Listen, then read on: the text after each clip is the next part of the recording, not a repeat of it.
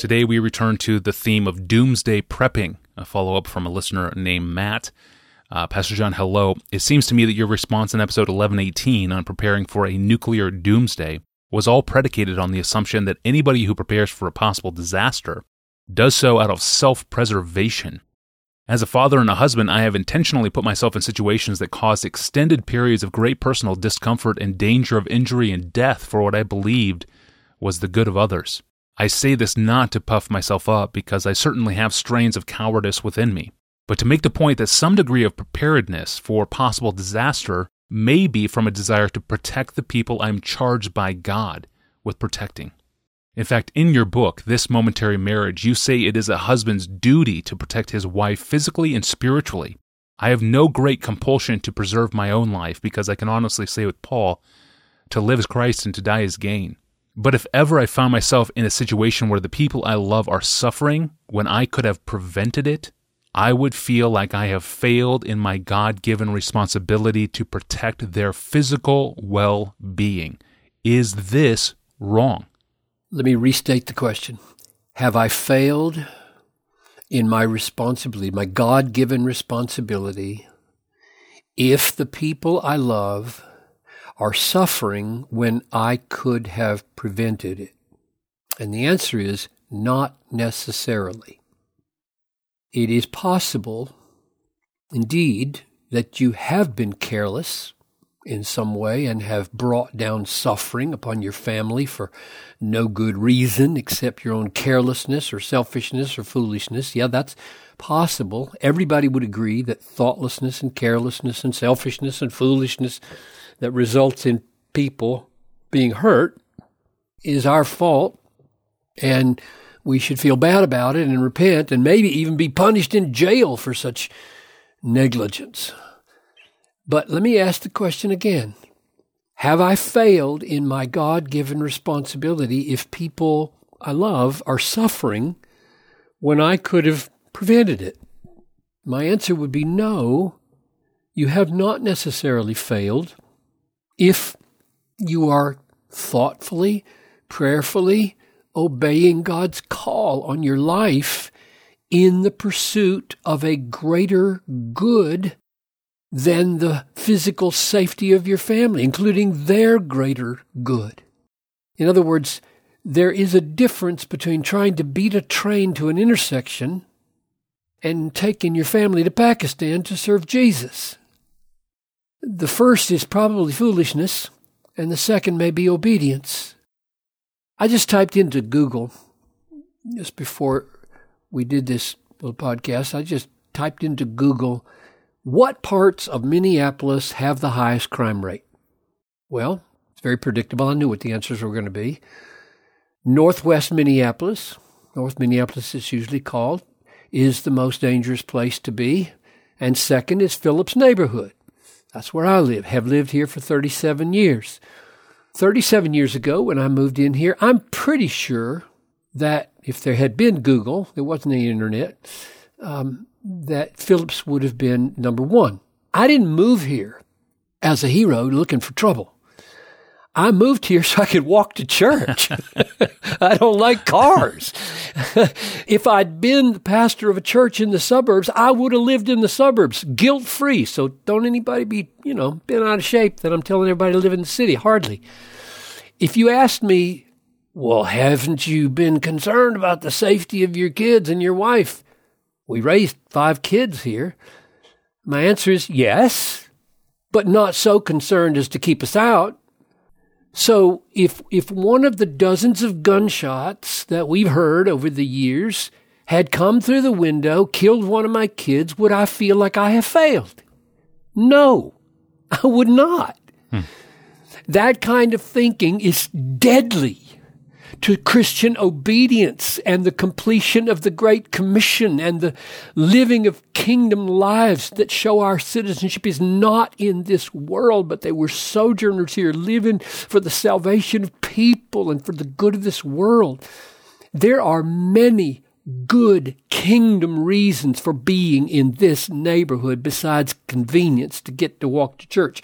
And I think our location is owing more to obedience than to foolishness. Now here's the biblical issue. Has Jesus failed when he sends his disciples out as sheep in the midst of wolves, and some of them are killed? Has he failed? Could he have kept them safe? Well, of course he could. But that's not his top priority, and it's not ours. Jesus said to those whom he was sending out, you will be delivered up by parents and brothers and relatives and friends, and some of you they will put to death. You will be hated by all for my name's sake. Not a hair of your head will perish. By your endurance you will gain your lives. Luke 21:16-19. Among those he was sending out was Peter. Peter had a wife. And according to Paul in 1 Corinthians 9:5, Peter took his wife with him on his travels, like sheep in the midst of wolves. Or what about Paul, when he was in Corinth and the Jews stirred up a case against him, and Gallio, the Roman proconsul, said, that's not my business, get out of here, I don't want to mess with you Christians. And so the Jews couldn't silence Paul, so what did they do? They beat up Sosthenes, the poor guy. He's a brand new convert, a ruler of the synagogue. Paul refers to him later on in his letters, Acts 18:15-17. They beat him up. Was Paul a failure for converting Sosthenes and putting him in the way of danger? Paul didn't think so, because Luke tells us that after converting many people to Christ, Paul went back to the churches to make sure they understood that to be a Christian means suffering. Acts 14:22, he was strengthening the souls of the disciples, encouraging them to continue in the faith, and saying, through many tribulations, we must enter the kingdom of God. He didn't want them to be naive Christians. He had won them over to danger. In other words, Paul was taking full responsibility of calling people into a life that would have more trouble, more danger than if they had not converted to Jesus. So let's ask the question one last time. Have I failed in my God-given responsibility if people I love are suffering when I could have prevented it? And the answer is maybe so, maybe not. I wrote an article at Desiring God a few weeks back called Risk Your Kids for the Kingdom? And I would encourage folks to go there and look at it to see what kind of argument I developed from the Bible. I argued there that when Paul was talking in 1 Timothy 5:8 and saying, anyone who does not provide for his household has denied the faith and is worse than an unbeliever, he was talking about world-idolizing slackers, not self-denying emissaries of Christ. The same distinction needs to be made right here in answering this question. If your family suffers because you are a selfish slacker, you're worse than an unbeliever. But if they suffer in spite of your readiness to live and die for them, because God has sent you all to a risky place for His kingdom purposes, your heart may be broken, but you should not say, I have failed. For every man who fails his family in the path of obedience to God's call, I would guess there are probably 1,000 men who fail their family by keeping them safe in the path of prosperity. I'm not claiming to know how much risk you should take with yourself and your family for Christ. I'm just saying, if Jesus and Paul had made the safety of their converts a criterion of success, they would be failures. Christianity cannot advance in a fallen world without risk to everybody. Sobering thoughts for leaders of families. Thank you, Pastor John, and thank you for the question. And thank you for listening to the Ask Pastor John podcast. You can stay current with our episodes through your favorite podcast app. And every episode is now also published in YouTube. That's right, in YouTube.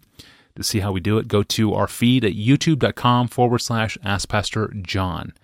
And make sure you subscribe there for the latest content. No, there's no video of us to watch. But you just go see how we do it. And if you're already listening to us through YouTube, be sure to subscribe to the channel for the latest from Desiring God. And if you have a question for Pastor John, send it to us through our podcast homepage, desiringgod.org/Ask Pastor John. Well, is it wrong for couples to pray against pregnancy? On Monday, we're going to field that question and all of its dimensions. Until then, I'm your host, Tony Reinke. Have a great weekend. We'll see you back here on Monday.